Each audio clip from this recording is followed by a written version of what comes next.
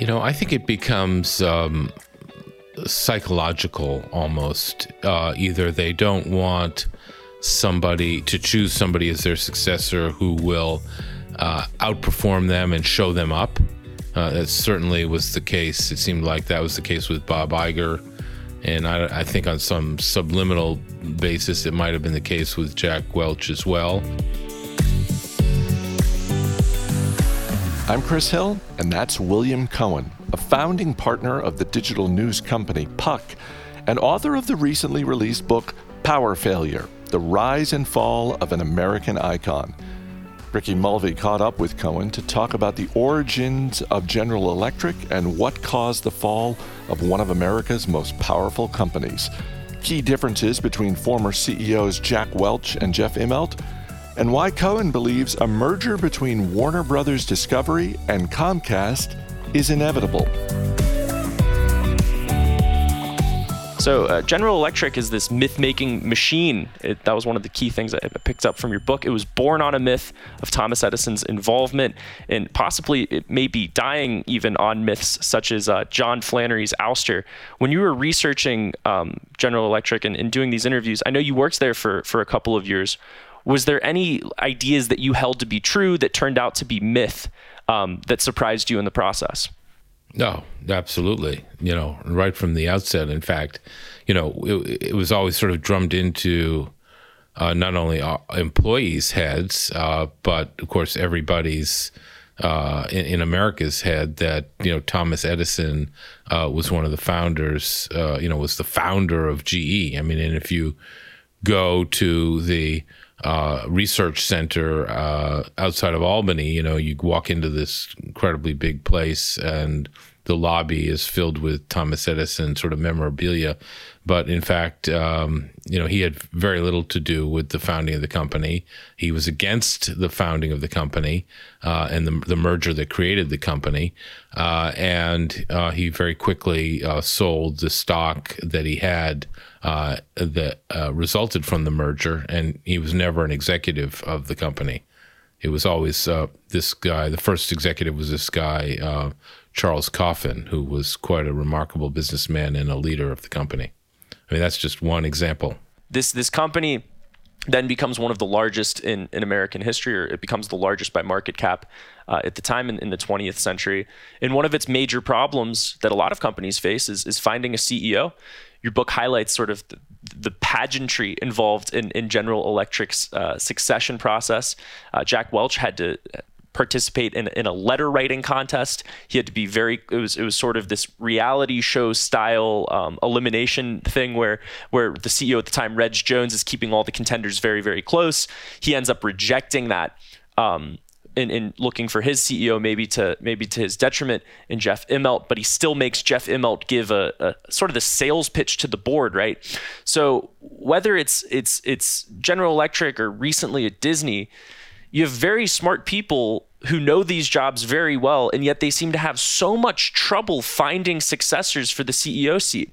Why do you think these smart people who know the job well struggle so mightily with that process? I think it becomes psychological almost. Either they don't want somebody to choose somebody as their successor who will outperform them and show them up.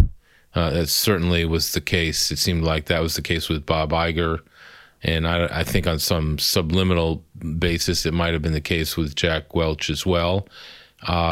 Choosing somebody who, on some level, they thought would do a good job and certainly endorsed when they first announced the choice, but maybe on some level knew that they would not do a particularly good job and would not somehow supersede their own performance as CEO.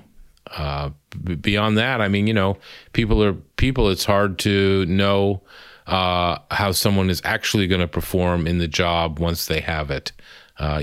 People are very good sort of politicians sometimes, and very good at sucking up to get what they want. And then when they actually get the job, they may never have been qualified for it.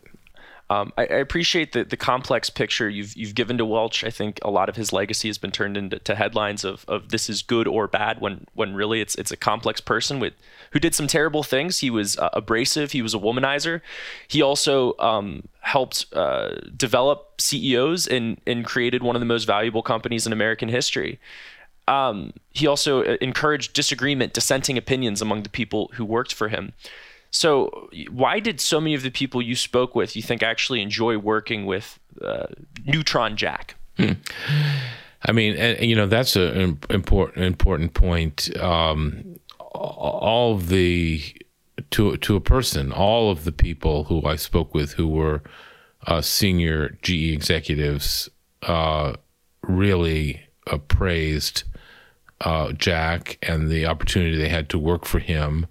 And his willingness to, get the most out of them, to believe in them and to support them, and to welcome dissenting opinions, being sort of a fun guy to be around, and to really giving them huge opportunities that they wouldn't have had elsewhere. Now, obviously, I didn't talk to the people who felt tormented by him, or they were much harder to find, and they were not in the company after he sort of got rid of them. But I mean, even just taking one example of Dave Cote, who Jack fired when he was head of the major appliance business at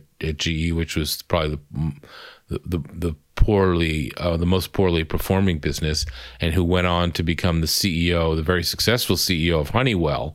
In fact, at one point, Honeywell's market cap was higher than GE's. And even Dave Cote, who was fired by Jack and didn't understand why, praised him to the hilt. So he did engender an incredible amount of loyalty, at least among the survivors and the ones who would talk to me. Clearly, the people who he insulted or made fun of or was, fired early on probably don't have a whole lot of love for him. Yeah, well, one of the greatest legacies was his ability to consistently hit earnings estimates that Wall Street analysts would say you're going to hit X sales, X earnings, and he hit it to a penny with great consistency. GE Capital was one of the levers that he was able to pull in order to do that. Bit of a two-part question.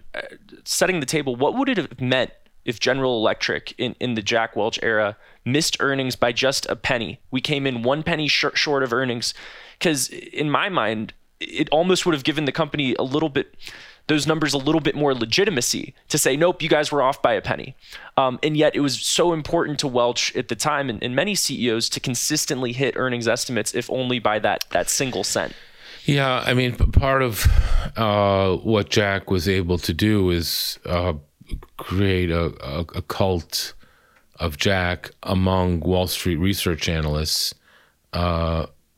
most of whom had followed the company for a long time,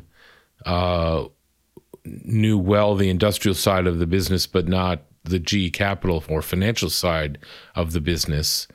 And they came to rely on Jack's promise of the earnings numbers that he would project to make every quarter. And along the way, as you point out, I think it was like 80 straight quarters, Jack hit those numbers to the penny or a penny over, never under. And that's how GE, which had a AAA credit rating, was the most valuable company in the world for a period of time, and the most respected, never missed earnings. And Jack just felt like this was his religion, in effect. If he told the analysts what he was going to do, he was intent on doing it. He tells the story in his own book, which I asked him about, and repeat the story in my book, when after he had bought Kidder Peabody, which turned out to be a disastrous acquisition, and Kidder did something in one quarter that was going to make Jack miss his numbers.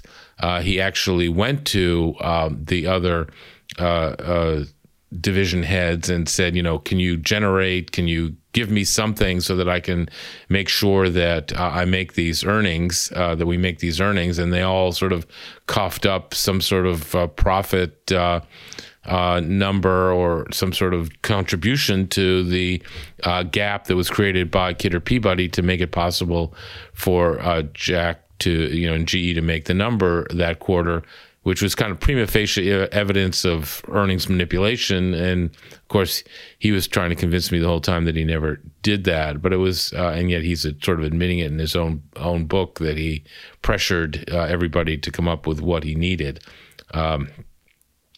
So he really just was, as I say, this was his religion, making those numbers every quarter, and it was very effective. When Jack took over the company, it was worth $12 billion. In August of 2000, 9 months before he, or 11 months or so before he left, the company was worth $650 billion. So that's quite a increase in value, and that's basically the job of the CEO, is to do that kind of thing. So to set the table a little bit, Kidder Peabody was a Wall Street investment bank that when it joined GE, there was a severe culture clash between the General Electric Capital folks and the Kidder Peabody investment banking folks. So both Immelt and Welch used GE Capital, to my understanding, I could be totally wrong, is sort of a candy store to hit a lot of earnings numbers. In Immelt's case, he gave himself maybe loftier expectations, this sort of $2 earnings per share mantra. And Welch was just kind of consistently hitting those earnings numbers. So how did both of them use GE Capital as that sort of candy store to hit earnings numbers? And do you think Welch was better at the manipulation, or was Immelt unlucky? So Jack sort of, before he became CEO, one of his final tests was to take over the running of GE Capital. Jack did not have a finance background. He was an engineer, and he ran the plastics division and made the plastics division at GE incredibly commercial and incredibly profitable. But he took to GE Capital like a duck to water. He really sort of got off on this ability to arbitrage GE's AAA credit rating, which allowed GE Capital to borrow very cheaply in the commercial paper markets and then lend out to customers and clients rather expensively. And when I was there, I was financing leveraged buyouts, and we would get complaints all the time from customers that we were charging more than Wall Street charged and other banks, and we were so pricey. But in fact, I think really what we were doing is actually charging appropriately for the risks we were taking. But Jack really got that into a well-oiled machine. I also spent a year working for the chief credit officer at GE Capital, so I got to see all the businesses at GE Capital and how they generated an incredible amount of earnings, and how clever they were under Gary Wendt to become an earnings machine. And over time, GE Capital became the most important business at GE, which most people didn't recognize or realize. 40% of the earnings. Under Immelt, it was 50% of the earnings. Now, so by the time Jack turned it over to Jeff Immelt, GE Capital was generating between 40 and 50% of GE's earnings, and it was a well-oiled machine. First under Gary Wendt and then under Dennis Naden. But Jeff Immelt was in part unlucky because, of course, he started as a CEO on his first day in the office was September 10th, 2001. And the next day, of course, was September 11th, and he was in Seattle, and of course the world changed. GE made the engines on those jets, had reinsured the buildings down at the World Financial Center, owned NBC, which went without advertising for at least a week after 9/11, costing the company hundreds of millions of dollars in revenue. And of course, there was the scandals involving big companies like Enron and WorldCom that resulted in the Sarbanes-Oxley Act being passed, which was much more stringent and required CEOs to sign off on financial statements. So, but nevertheless, throughout that, GE Capital continued to perform. And I just think that Jeff didn't understand GE Capital as well as Jack did, and didn't understand the risks as well, and didn't have the same team in place that Jack did. And so come the 2008 financial crisis, people didn't really realize it at the time because everyone was focused on what was going on Wall Street, which was, of course, a meltdown. But GE Capital also melted down. But unlike the Wall Street banks, wasn't regulated by the Fed.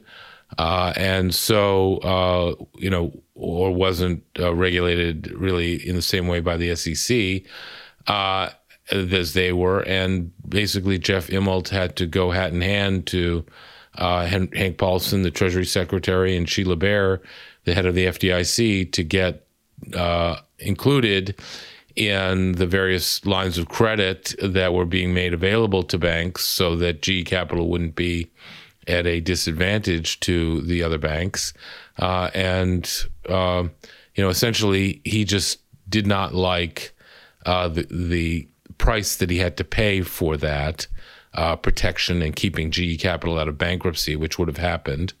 And when GE Capital became a SIFI, a systemically important financial institution, Jeff Immelt hated that even more, and eventually made the decision to sell GE Capital, which, getting back to your $2 a share proclamation that he kept making, that they were going to do in 2018. By then, he had sold off GE Capital and bought back, using the proceeds, had bought back, $35 billion or so worth of GE stock at a high price, and could never make that $2 a share number, even though he kept promising it over and over again. And people told him that they weren't going to make it, but he insisted that they were. And essentially, that's what cost him his job. I want to talk about Jeff Immelt for a little bit, because you have a fantastic anecdote in the story where he has this security guard named Ed Galenick, and he essentially forces the guy to climb Mount Kilimanjaro with him. And I think this is illustrative of the way he ran GE, of essentially not listening to others, even in very serious circumstances, and essentially only listening to opinions that affirmed his own. Ed Galenick was, you describe him as sort of this like tough East Coaster who had no business doing climbing a mountain, and he even says to Immelt, quote, and I'm going to paraphrase, "I think it's really unfair to kill me just to have a court jester go up a mountain." So this is to say, you spent time with Jeff Immelt. Did you get a chance to ask him about his side of the story on this, or were you understandably focused on other things? I was focused on many, many other things, but of course I asked him about the trip up Kilimanjaro, and he didn't want to talk about it. Really? So that was one thing for some reason he didn't want to talk about, maybe because he knew, or maybe he didn't know what Ed Galenick had told me. And by the way, speaking to Ed Galenick was total serendipity, because it turns out that after Ed Galenick was working directly for Jeff as his head of security, he ended up, when I met him, he was working sort of at the security door at CNBC in Times Square. So when I would go and be on CNBC, Ed Galenick would be the guy to let me in the door. And, he eventually figured out that I was the guy writing this book about GE. And so he just, kept pulling me aside and couldn't wait to tell me all these various stories that he was on the record for in the book, including this story of Kilimanjaro, which, I just think is the most revealing, as you said, story about Jeff and forcing poor Ed Galenick, who had, Jeff had trained, because this was his daughter's graduation from college wish. He said to her, I've been preoccupied with GE. I probably haven't been the best father. And you graduate from college. What do you want to do? I'll do anything you want. I'll go anywhere you want. And she said, I want to climb Mount Kilimanjaro. So, she had trained, and her friend that came with them had trained, and Jeff had trained, such as you can to climb a mountain. But Ed Galenick had not trained and did not want to go, and Jeff forced him to go. And literally, I think it almost killed Ed Galenick. He was very good-natured about it when he told me about it. He thought it was kind of like a lark, even though it was very dangerous for him, and he never even made it to the top because he had to turn back. And I just couldn't believe that Jeff had forced this. And of course, Jeff didn't want to talk about that because he knew what he had done is sort of was over the bounds.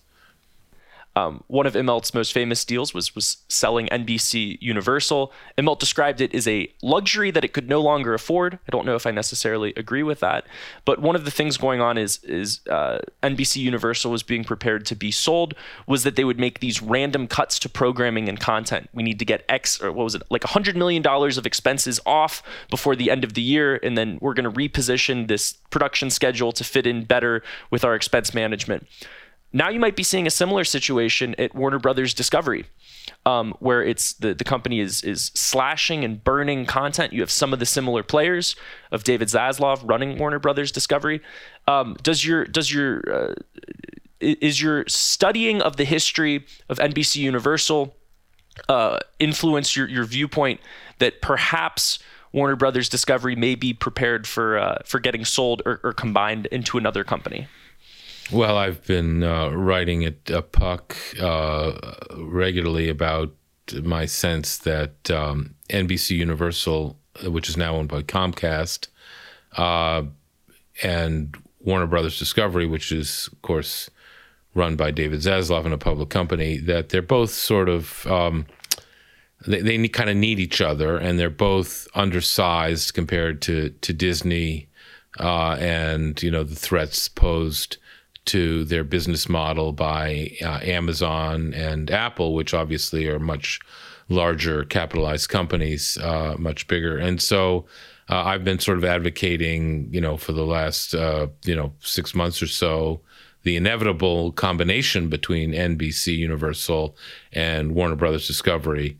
Of course, the people at those companies, poo-poo it at the moment because, of course, they have to because of the rules that allowed Warner Brothers, Discovery to be formed in the first place under the reverse Morris Trust rules. And under those rules, there can't be a change of ownership or a change of structure for 2 years. So that would put it at April 2024. However, there's no question that they need each other, and I suspect at some point soon, those discussions will begin if they haven't started already, even though there won't be any announcement for some time. It takes a long time to figure out the structure of that kind of complicated combination, and as well as any regulatory approval would take a very long time too. So I suspect that it'll happen. David Zaslav is really a pioneer in cable business, and has, I think, done a good job leading Discovery. He probably got snookered a little bit by the AT&T folks who loaded up Warner Brothers Discovery with $55 billion of debt, which was sort of the price of admission for David Zaslav to get control of the old Time Warner. And then now he's got to sort of live with that burden. So I think that's why he's cutting and burning, slashing and burning as best he can to make sure that the EBITDA for Warner Brothers Discovery is what he's telling the street it is. The good news is that after a pretty bad 2022 where the stock fell something like 60%, it's sort of off to the races so far this year. It was up like 18% last time I checked. But I think the combination of the two is pretty much inevitable, even though I may be among only a handful of people who believe that at the moment. Well, What makes it? Corporations don't necessarily have to merge. They can exist and live and die on their own. What makes it inevitable? Well, what I think makes it inevitable is just the competitive landscape and the ambitions of the people involved. Brian Roberts has always been, ambitious for Comcast to make it, as big as it is, a $200 billion market value company.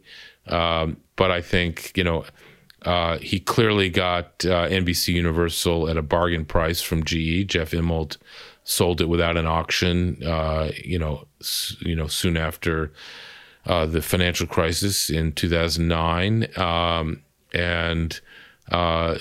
one point pre-pandemic, that business was probably worth about $100 billion. The pandemic has been kind of rough on linear TV. And so those numbers are down. And so, I'm sure Brian Roberts is smart enough to know that NBCUniversal is, no longer a size where it can compete effectively against Disney or Apple or Amazon. The streaming business, is costing him a lot of money. And also, Warner Brothers Discovery is sort of subsized and has a lot of great assets, but too much debt, as we were talking about, struggling kind of on the EBITDA line. And it's got its own costs related to the streaming business. So combining the two would make for a major league competitor to Disney and Apple and Amazon, and would help spread out that debt over more assets and more cash flow. And so it might mean that, of course, Comcast has to control 51% of it, because I think Brian Roberts would want to have at least ownership control, as he did during the first phase of the NBCUniversal deal. But I think it was a deal that could get done that would allow David Zaslav to run the combined company, which is, I think, his goal. So I think it's a way to make it all worthwhile and make a major league competitor to Disney. Appreciate your perspective on that. And as we get towards the end of the conversation, going to turn it back to General Electric, you've described your book as a corporate autopsy. Do you have a time of death? There's plenty of finger pointing reasons, and those can be found in the pages. But do you have a time of death for your corporate autopsy of General Electric? I think that there were a number of important moments where the death spiral began.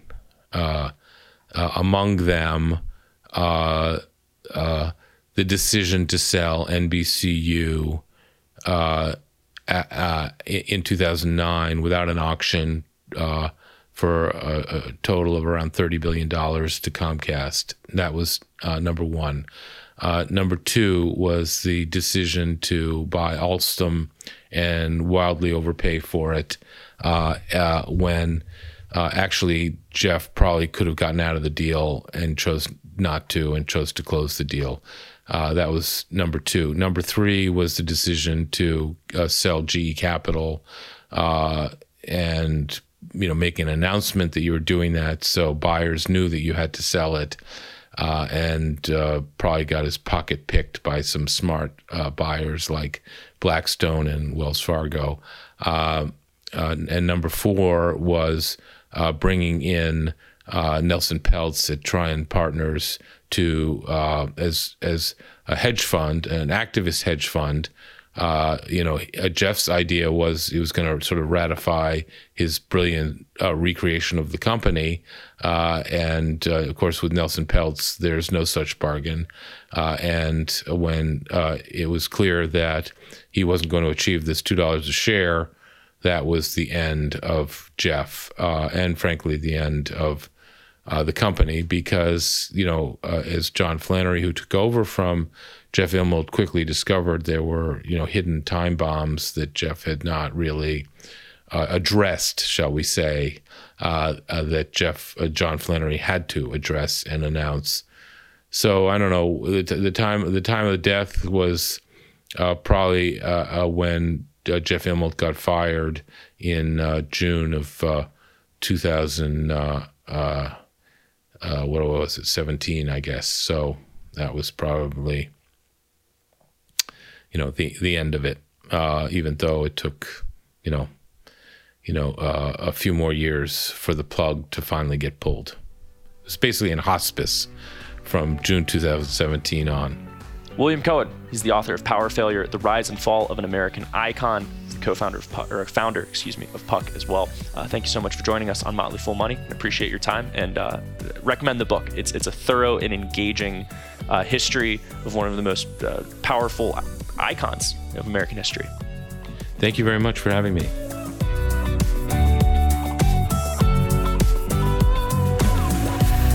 As always, people on the program may have interest in the stocks they talk about, and the Motley Fool may have formal recommendations for or against, so don't buy or sell stocks based solely on what you hear. I'm Chris Hill. Thanks for listening. We'll see you tomorrow.